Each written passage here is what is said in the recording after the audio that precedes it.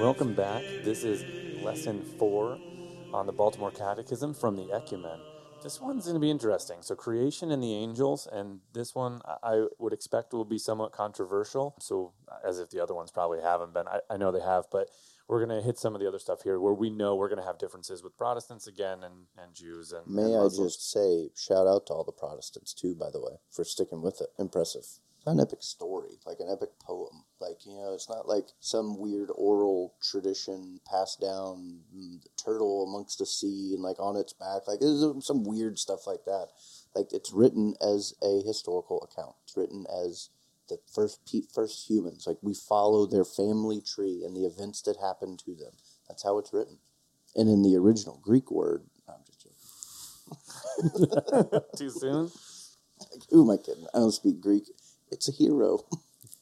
And then, again, going back to Scripture, if we're going to take any part of Scripture and believe it, so we're going to believe that Jesus walked the earth. We're going to believe that Jesus had apostles. We're going to believe that Jesus had miracles. Then we have to presume that all of this in Scripture, inerrant, is believable. And when God finishes out his work and says that everything is good, Genesis 1:31, we have to presume he made it perfect. This is not he pulled it out of the oven and, it took some more hours, millions of years to rise. No, it was done. It was finished. And if he can go and take... Just a few more generations of monkey and I'll have that Adam and Eve I've been after.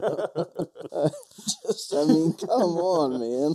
He didn't need millions of years to make wine. He didn't need months to make wine. He didn't need days to make wine. He made wine instantaneously. It was the best wine ever. By the way, too, we've already, and it's always, it's not atheists I have to argue about. Of course, atheists are arguing evolution, this, that. It's always weak Catholics, and I don't really mean that disrespectfully, but poorly catechized Catholics or Protestants that I have to have this conversation with that have already accepted this all-powerful God, Savior Jesus Christ, all of these core tenets of Christianity, miracles and everything, who somehow think that the coolest and most powerful, majestic way to create something wouldn't be to just speak it into existence, but would be to have some sort of petri dish and then just set the timer. Slow eons of grinding time. Yeah, trillion times a trillion to 1 odds that the thing that didn't have any life, this mud, had some lightning, this ooze, strike it, and a whole bunch of failures along the way. Nothing says power like that versus, no, I just took some mud and I made it happen. I brought it to life. Everything that humans could never do. Can you imagine how boring Thanos would be if he just blew like a little old dandelion spore that flew off and got Spider-Man sick? And 2 movies later he dies. You know what I mean? But what's way cooler? Just listen to the build-up, though. Then snap the fingers. The limp, anticlimactic. This is the great, all-knowing, all-powerful God that yet somehow we'll just do it over a couple of eons. We'll have some dinosaurs first. We'll kind of just sprinkle it in. When God said, "Let there be light," it didn't take him millions of years. There was light. When he said, "Rise from the dead and walk," rise from the dead, do that, and the cripple to rise and walk, both of them happened instantaneously. What I'm going to need you to do is I'm going to need you to rub lavender on his feet for the next 48 hours, and I'll be back on Tuesday, and we'll see where we're at. So if all these things could happen instantaneously, why is it out of the question that the infinite God could do something instantaneously? He's infinite. Of course he can do it instantaneously. And then lie about it. Oh man, this was way weaker than I'll just tell him I did it overnight. 6 days. 6 days sounds good. Oh, come on. So I think we need to make sure that we're all on the same page from the fact that God, Almighty God, has almighty power and can do things that are beyond our comprehension. And if we're going to sit there and say that it is beyond our comprehension to understand the mystery of the divinity, the mystery of the Trinity, then there is going to be a mystery of creation that science will not be able to explain. And whether we like it or not, none of us was there 50 years ago, 100 years ago, 1,000 years ago. I don't care how many years ago. None of us was there to watch it, which means everyone's speculating. And the closest thing we have to a record of anything ever recorded on the face of this earth is the Bible. That's the only thing that's been consistent for thousands of years now from what Moses put down and passed on. Ever since Martin Luther wrote it. Sorry, I'm feeling a bit wily today. So when we put it all together, then let's accept the fact, yes, he's the creator of earth and he makes miracles. Now, what were some of his greatest achievements? This is where we get into the next question. What are the chief creatures of God? Angels and men. We may want to go and personify animals, but they're not angels and men. and we want to make men sound like they're coming to become something else, this whole nonsense of evolution thing. What could they possibly become? Like, you already had Christ. You had the perfect man 2,000 years ago. And is any one of you out there trying to tell me that I am better, I am more evolved than Christ? Come on. No way. No way. If anything, we are farther from Christ and breaking down and falling apart and getting your farther away from coccyx his bone perfection. is actually proof that you had a tail at one point.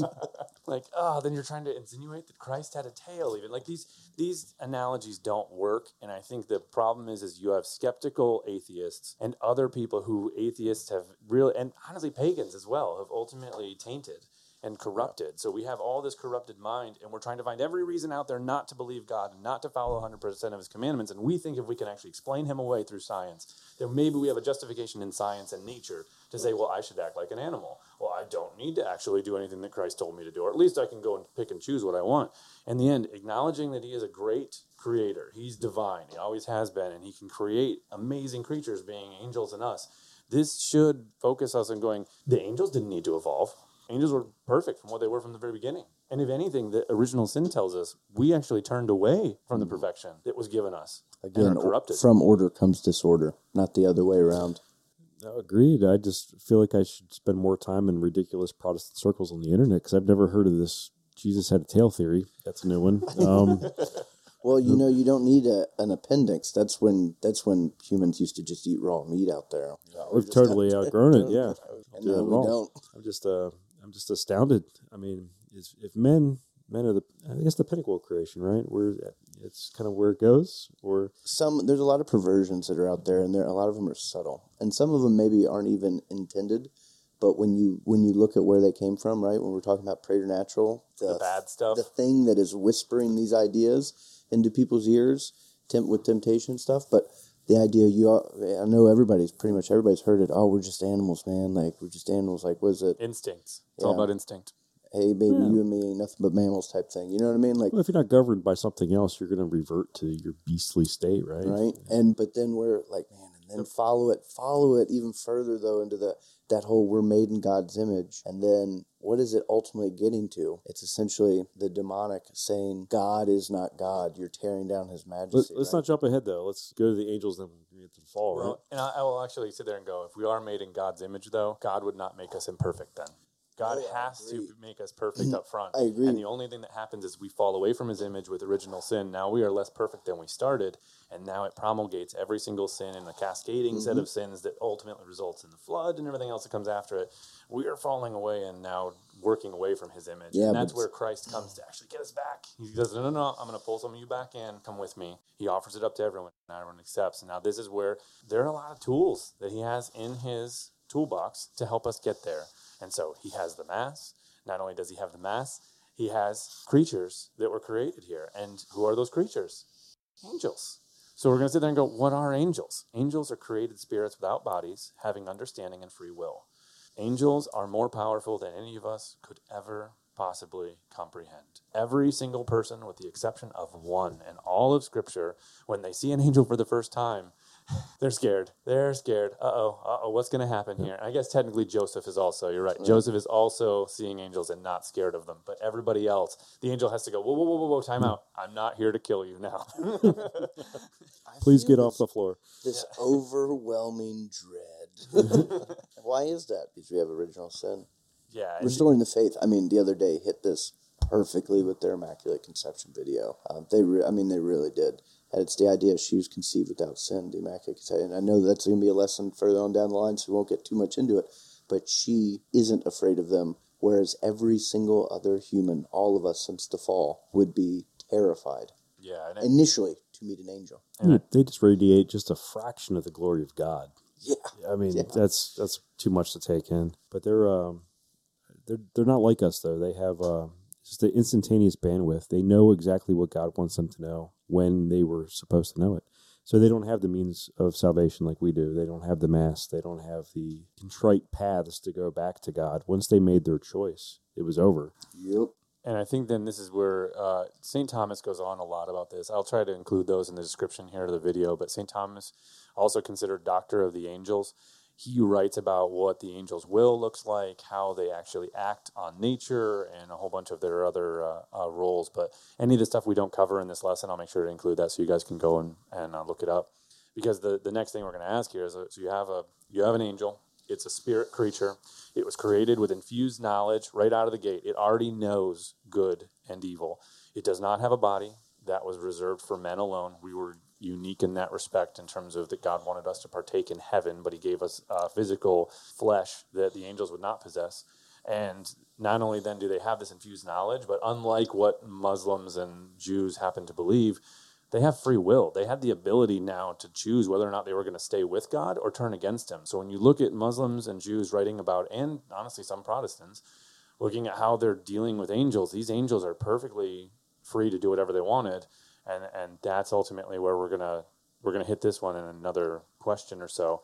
But angels themselves should be something, especially the good ones, are a creature to which we really should aspire. They are short of God. They're not God. They're still a creature. They're not. They're persons. Yes, we don't worship them because, again, they're creatures like we are, not divine. But, man, are they powerful. And, again, you're looking at angels that in Scripture, what do? They destroy cities. They destroy entire armies. They can heal the sick. They can fight off the bad angels, which we'll talk about here in a minute. But and honestly, they're passing on messages from God directly. So they have it. Their job is to take it down. And if we read Scripture, their jobs are to take messages back up. Like, there are so many roles here that they have. And so this gets us into the next question, 38. What gifts did God bestow upon the angels when he created them? He bestows on them great wisdom, power, and holiness. So these are amazingly beautiful creatures with the ability to foresee a bunch of stuff because God told them how things were going to work in general. He doesn't tell them the end. Even Christ tells us this later on in Scripture. Again, we just talked about the power that they exhibit and the holiness. So they have the ability to be sitting there looking at God forever. They're right there next to him. This would be something that all of us want to have. And think of how beautiful that is to have this beautiful creature of pure will sharing in the glory of God, effectively already infused with grace as well. It's amazing, these things. And this is where we have to move on to like, did all the angels keep that? Did they preserve it? And they wanted to go stay with God? No, not all the angels remained faithful. And this is where we see the fall of the angels that happens then, or at least it's cataloged, I believe, in both the Gospel of Luke and I think the Old Testament, Jeremiah covers it in terms of Satan saying he doesn't want to serve. Job talks about the rules that ultimately they abide by. Tobit talks about the healing powers and all that stuff, and actually fighting against evil angels. But the key here is we see this whole breakdown of a bunch of angels that turn. And it's not just a few angels. I think when we look at the guardian angels that are out there, we see that guardian angels are created in a number that looks comparable to the full number of human souls ever created. So if you're talking billions of humans, you're talking billions of angels. And it's theorized that then that would possibly only cover maybe even a third of the angels because there are multiple choirs. Again, St. Thomas goes into this. But there are a third of the angels, as it says in the book of Apocalypse, that a third of the angels fall with Satan in rebellion against God. And people go, yeah, if they knew what God wanted them to know, and they were infused with all this wisdom and this grace, and why would they ever have chosen not? And the same thing can be said to humans, right? Time and time and time and time and time again, we get second, third, fourth, fifth, X number of chances to do God's will, to receive his grace, whether we know it or not. And time again, you see people in your daily life that actively turn away from that. It's the same thing. Look at Judas, right? Yeah, we've already talked about Judas, yeah. He chose not to serve, just like Satan in the original fall. They did not want to serve. They have their own willpower. They have their own thoughts on the matter. They know the infused knowledge is true. They know who God is to that extent. And they knew what the consequences were, too, absolutely. by the way. It's not one of those things like, I don't think I want to follow you right now. And then they find themselves in hell and they go, you know what? I've changed my mind. Like, no, they knew. And angels don't change their minds. Exactly. The instant they made their decision, they knew the consequences, and their decision was for eternity. It was not, because that's part of the angelic nature of them. They're not humans where they get to waffle back and forth and right and wrong and make this windy path. They're just too smart, to do that, essentially. But unfortunately for the demons, or the devils, as they're also known, the fallen angels, their virtue is not there anymore. They actually forsook their virtues. They left it behind. They don't feel remorse. They actually hate. They hate everyone, actually. So I believe, was it a Morth or another exorcist? You guys remember the story where they're doing the exorcism? Oh, yeah, I know exactly what you're talking And about. the exorcist tells the demon, go back to your friends in hell. And the demon, through the person he's trying to exorcise, says, you know nothing. There are no friends in hell. So these beings now who have lost everything that is good actually see no good in anything. And now it's all out of pride. This is absolutely pride eating them to the core. And their will now completely devoted in trying to prove God wrong. And honestly, not just God wrong, but whatever it takes to prove that we are not even worth it. How do I prove that humanity wasn't even worth any part of the effort that was going to be expended? I mean, it's the Alfred from Batman. Some men just want to watch the world burn. Like that's all they care about. They have no end goal outside of just tear down whatever they can of God's creation for their own vanity. And they have the knowledge, skills, and abilities to do it too, because that's still intact. Yeah, it is. Their angelic nature is still intact. They're only able to act on what God allows them to act on. And I don't know what we want to get into, but I know we're talking about angels and all that. Well, and the thing we're going to actually have to address here too is, so when we're talking demons and we're talking devils, this is where paganism comes in. So I know what I was going to say. Paganism is literally the worship of demons. And that's one of the reasons why it's so utterly detestable. Yes. Why God would sit there and say to the Israelites, go kill every man, woman, and child and livestock owned by all of the pagan peoples in what would be the promised land, the land of Canaan, because these people were doing everything utterly Despicable, grotesque, evil, as they're sacrificing children, as they're living hedonist lifestyles, they're blaspheming God or making fun of the whole thing. And in the end, they've already made their bets. They've decided it's over in following God, and they've done some really terrible things. And the problem is these demons are reveling in it. They're reveling in it. And it's also important to know, though, that, it's like whether it's like a movie Constantine or, there's a terrible, awful movie called Legion. Oh, it's so bad. That is, I it's haven't so, seen it. I'm happy about it's that. so backwards and just utterly ridiculous. Here, I'm going to give you the highlights real quick. The Antichrist is about to be born, and God sends his legion of angels to kill the Antichrist. Of course, the angels appear as demons, and the dude from Master and Commander, the doctor, whatever his name is, he is, Saint Michael, the archangel who tells God he's wrong. He gets cast down from heaven, fights off all the demons, beats up the angel Gabriel who shows up, and then God realizes he was wrong, and at the end of the movie, St. Michael has his wings back. It's such a bad movie. So I can summarize that in one word: blasphemy. It's terrible. So we've saved you all the trouble. None of you have to watch that terrible film now. But yeah, the whole idea is that they're reveling in it, but also in those movies, these pop culture things, you see this weird, like, it's a seesaw back and forth, like demons getting the one up, the exorcist. They can only do what they are allowed to do. Yeah, and that's where the book of Job comes in and actually gives the rules in terms of demons are quite limited in terms of how they can actually impact us. I've heard exorcists say, no, demons are not under every rock. They're under every other rock. And even if they were under one rock, you go back and look, they're not there anymore. So the thing is, though, is we don't have to worry about them if we are sticking ourselves to Christ. We are sticking ourselves to his will. We are practicing our Catholic faith the way we are supposed to practice it. And we follow every commandment that God gave us. Yeah, when you start to go down some really murky rivers into the dark, deep jungles of theology and stuff, that's where you find yourself at a point that many Americans are at right now. My body, my choice, murder for convenience, things like that. Well, hedonism, this is where pride, lying, every single violation of all the Ten Commandments actually takes place. You have things like yoga that are now turned into like, well, it's just exercise, even though it's completely a Hindu practice where they're actually paying homage to their, basically the devils that are showing them how to move or shape themselves in certain ways. Yeah, it's their worship positions for that specific deity. I can't remember who I was listening to pretty recently. They was talking about like the pinnacle of yoga is essentially to have the serpent attach itself to your spine, release to your spine for you to feel, euphoria and all sorts of like crazy stuff. But yeah, when you realize, when it all makes sense, and then you take a step back and you realize all the terrible stuff that pagan societies throughout all of human history have done whether it's the Aztecs or the Mongols or the Nords or any of that, the Egyptians. No wonder when the Israelites came into Canaan, God was like, yeah, these people, no, let's go ahead and Wipe them off the face of the map. We should make a slight note for the people that are hearing this for the first time.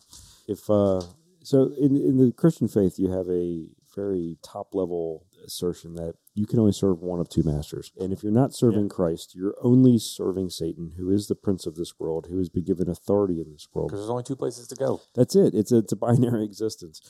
And so, just in case you get the stuffing scared out of you over the last 2.5 minutes of conversation, if you're new to this.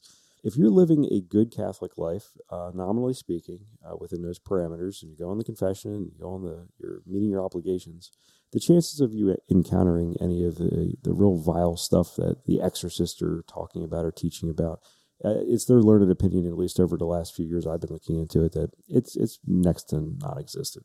But if you dabble and you move outside the authority that God has placed in the church on earth, then you open yourself up to them legally. Like in fortune telling and seances. Yes. And voodoo and they now have a right to you, and they will Ouija use boards. Ouija boards. You're They're actually- exactly what Brian's saying. They're very, the rules are, they're very legalistic. That's how they argue. This person did X, therefore I have the right to do Y. Well, Satan is the great accuser. Yes. That's just how it is. So if we offend God, we open the doors to some really bad things. Now, if you guys want us to go into detail in the future, make sure to throw something in the comments, and we will add more detail onto this conversation, because there's so much out there in terms of research and resources, and not even having to get into any of the terrible rabbit holes. So we can help you out there. But yeah, just hit us up. There's so many people. I mean, when you're talking, there's so many avenues to learn, whether it's reading or podcast or other talks of people who know way more than we do. Trusted exorcists and Catholic sources. I mean, that are, And we'll include Augustine and Justin Martyr there for your reading pleasure, because those guys actually cover it in the very beginning. So, but it was we'll said, and it bears repeating again. Brian hit the nail on the head that it is a binary thing. There is no middle ground, benign middle ground of, well, I know it's not of God, but it's not Satan worship. It's just yoga. It's just for stretches. Sorry, man. So either way, the whole thing is live on the good side, and you'll deal with the good angels. So it's pretty straightforward. And so that's where we all want to be. This moves into the next question we'll add. So what happened to the angels who remained faithful to God? So we've talked about all the bad angels doing all sorts of bad stuff and causing problems for everybody. Well, for those angels who remain faithful, they get to remain in eternal happiness in heaven, adoring God forever. So being with him, doing what he says for them to do, being happy. With a fulfilling mission. Yeah. So this goes into that whole, well, man, it'd be so boring to be in heaven for eternity. But you get on to question 41. What do the good angels do in heaven? They get to see the infinite and perfect God. And they get to love that infinite and perfect God with every ounce of their existence. And they get to adore him forever. It's infinite worship. They get to serve the world's best boss, and not the Michael Scott. They literally have, I can't believe you just made that comparison. Well, It works, though. That's the best part. Literally, they're our God. But God in heaven is perfect. He is perfect. The definition of perfect. So they never have to worry about a bad day at work. They never have to, any of that stuff. They get to see the beatific vision, and every single thing that they do is fulfilling. It always baffles me for religions that where's my 72 virgins? Like how does that even And compare? 28. Just the temporal beastly outlook. The desire to want to make heaven like earth. The Happy Gilmore. But it's terrible, because in the pictures end, of beer and women in lingerie. Well, and that's the thing. And the earth is corrupted, and the problem is we're fighting that corruption the whole time. And this is where ultimately this comes into the next question. How do those good angels help us? Because the problem is, I don't want to deal with this earth alone. We get our butts kicked all the time. We're completely incapable. Whether it's temptations or whether it's pains that are put on us, because we find people who are just completely exhibiting every vice you could possibly imagine and doing it against us. We're so fallible, yeah. How do good angels help us? Well, the good angels pray for us. They act as messengers, and they also guard us. How many times have you had something in your life where you thought for that instant, I'm about ready to get hurt really bad, or I'm going to die right here? And whatever happens, you get out of it, and you're okay. And you're right here, right now, listening to this episode. And that's one of the things where I would want to make sure that, let's remember here that these good angels are doing all sorts of acts of protection. This also hits question 43, by the way, in terms of how do the guardian angels help us? Because good angels and guardian angels are all working in this together. Mm-hmm. So angels are on the same team. The thing you need to think about as all these angels are doing this work, they're messengers. That means they speak. That means they have feelings. That means they are actually listening to God, and they're listening to us now. That's their job. At a minimum, guys, please, anyone who's listening, please, right now, thank your guardian angel. Thank any angel that got involved. Why would you not invoke him? I mean, it's like having your very own Gandalf, like right there, ready to assist you. Specifically created by God for you. For you. And in the end, God didn't say, well, only talk to me ever. No. And by the way, might we also add, when we say created for you, not your personal servant. No, created, that was his charge job. over you, given charge over you. Yes, that he accepts you. He loves you. He takes you in all your faults. More than any family member or any friend that you could possibly imagine in this world, the angel loves you more than that. Because that's what God created it to do. Thank him because of the time and effort he put into making sure you don't do anything stupid and end up in a bad place. That's what they're doing. Because how many guardian angels are crying right now, despairing as they're watching their people walk away from God? And they're trying to do everything they can. Their person won't talk to them. Their person thinks they're talking to God alone or whatever they're doing. And in the end, they decided to refuse all of the graces, fall into vice and everything else. We need to step back for a minute and realize that we're all in this together. God does not have an army of one. That's not how this works. We're all together. We're all working this in a joint effort to go to heaven.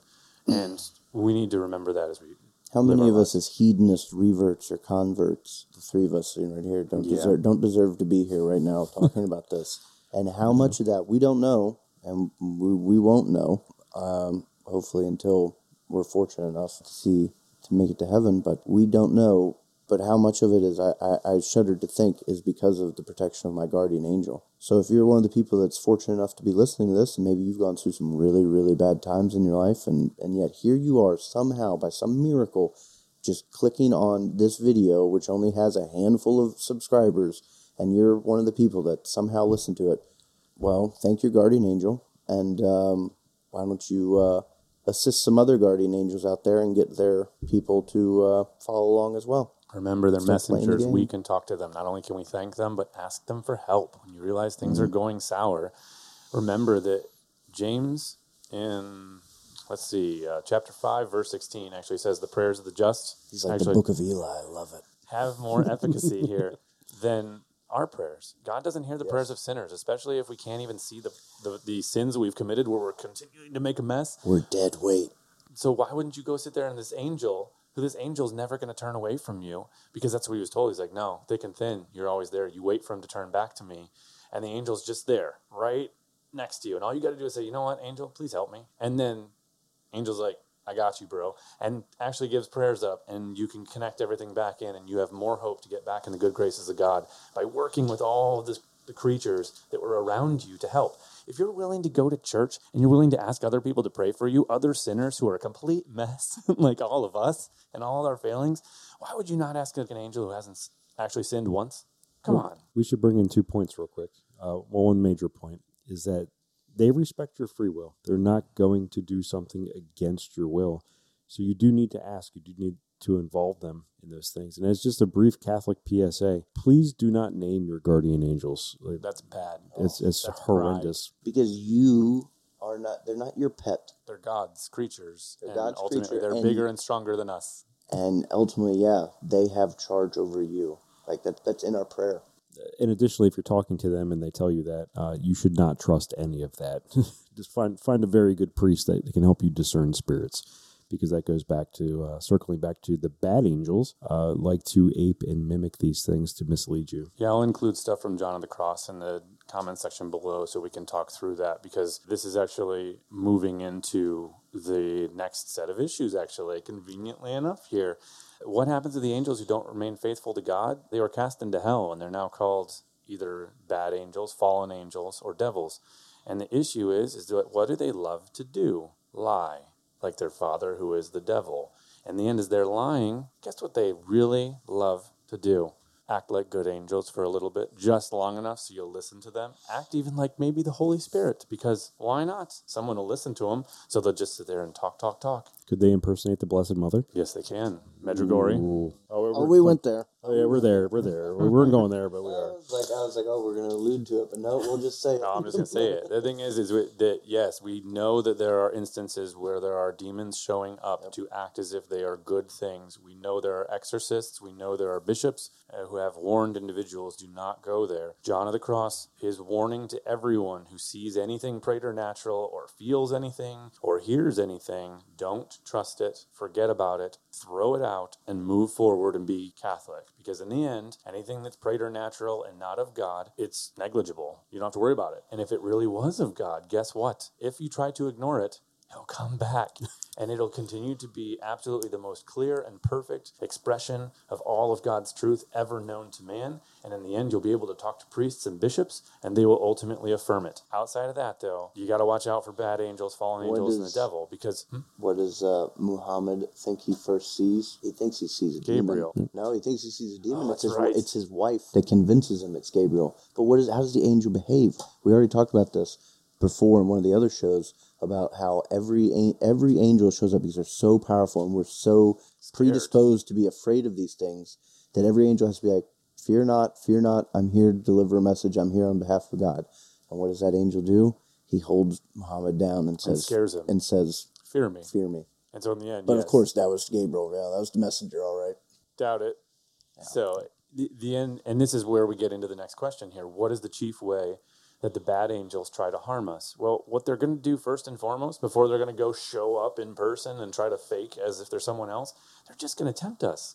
That little voice in the back of your head, although everyone loves to sit there and say, let your conscience be your guide. Thanks, frickin' Disney.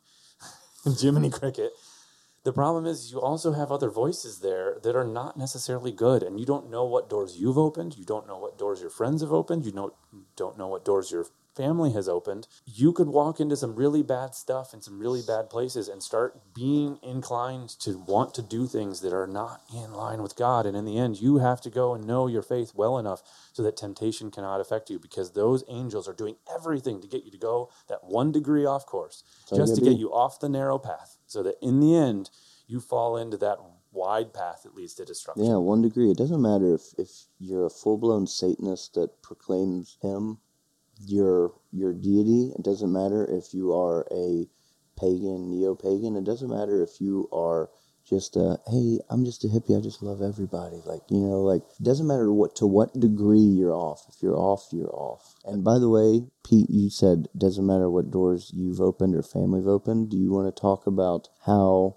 after we get done with temptations, you want to talk about how they attach themselves? Yeah, the problem is demons are ruthless. And if you look again, Job is a really good example.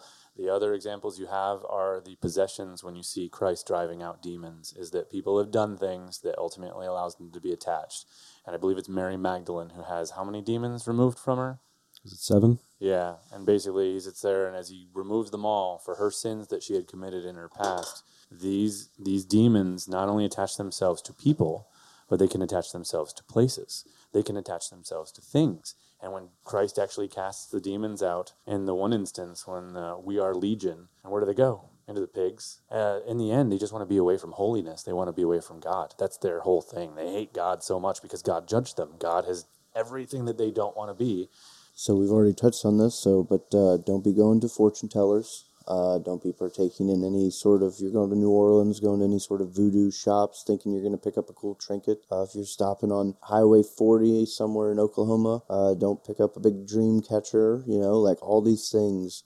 They're pagan. That are pagan and ultimately have their roots in diabolical obsession, can lead to diabolical possession.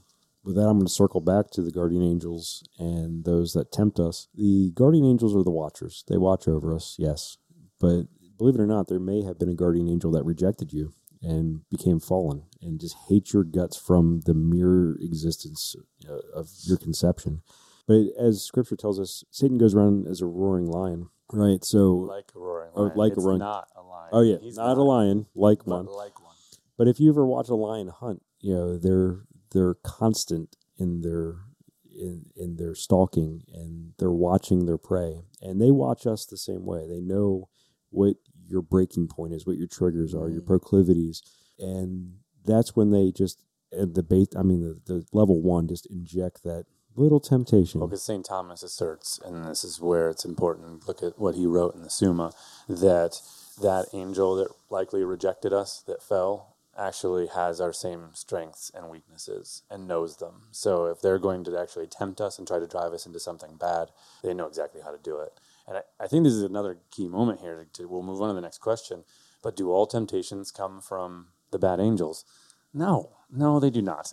There are temptations there. There are temptations that come from those demons. But in the end, there's also the temptations that come from the flesh, ourselves, and come from the world. And that comes out of the corrupted nature of everything that happened with original sin has now opened up this whole mess that we all get to follow along after Adam and Eve have kind of laid waste to everything, to the point, broken to the point where Christ had to come and fix it. But in the end, this is why John can confidently say, do not love the world or the things that are in the world. And I believe James goes even further to sit there and say, if you love the world or anything else that's not God, there's no way you can love God. This is where we're stuck. So the only way we can actually get out of these situations where either the angels can tempt us or the world can tempt us or the flesh can tempt us, we have to learn how to love God first and foremost, solely. And in the end, if we love God, we can then love his creation as he sees it, not putting creation over him. I could tell you definitively, as a person that's dragging themselves from one end of the spectrum to the other, that the more you seek God, the more you begin to love him, the more you will begin to hate everything else that's not him. And you'll see the danger in all of it. I think, Pete, you brought up a good point in the question, are all the temptations from devils? And no, it's such an easy way to shirk your own responsibility. And also, too, by the way, it's quite prideful to just being like, oh, I'm being tempted by demons, and not actually admit your own fallen, corrupted nature. The weakness. Your own weakness, as opposed to just be like, oh, I'm perfect, I'm just being tempted by demons. The $2 word here is concupiscence, right? Mm-hmm. So you have a fallen nature. You have weak points, things that you are going to be tempted with. And if you don't control your environment and assert some sort of affirmative willpower, you'll be open to it. And the devil's not responsible for everything wrong in your life, not for every temptation. Sometimes it's the world, right? It's our idiot neighbors, and they're not very charitable in how they dress or how they act, but you're still responsible for your own actions. And Pete, too, by the way, we had this conversation not too long ago, a couple weekends ago, right? There's all these temptations, and you're supposed to seek strength in God and face them, with the exception of just one. Yeah. Run away. Commandment. So, run away from the sins of the flesh. So we'll include that link in here as well. But the spiritual combat, you actually have the monks from the 1500s writing a guide on kind of the monk's guide to better living. And in there, they talk about the rules for living in terms of dealing with all of those temptations and all of the pains of life, and how to be Christ-like as we, kind of walk the earth. And the thing we need to know is that we're going to tie it in here to the last question, can we resist these temptations? Yes, we absolutely can resist temptations, because a temptation is not a forcing into sin.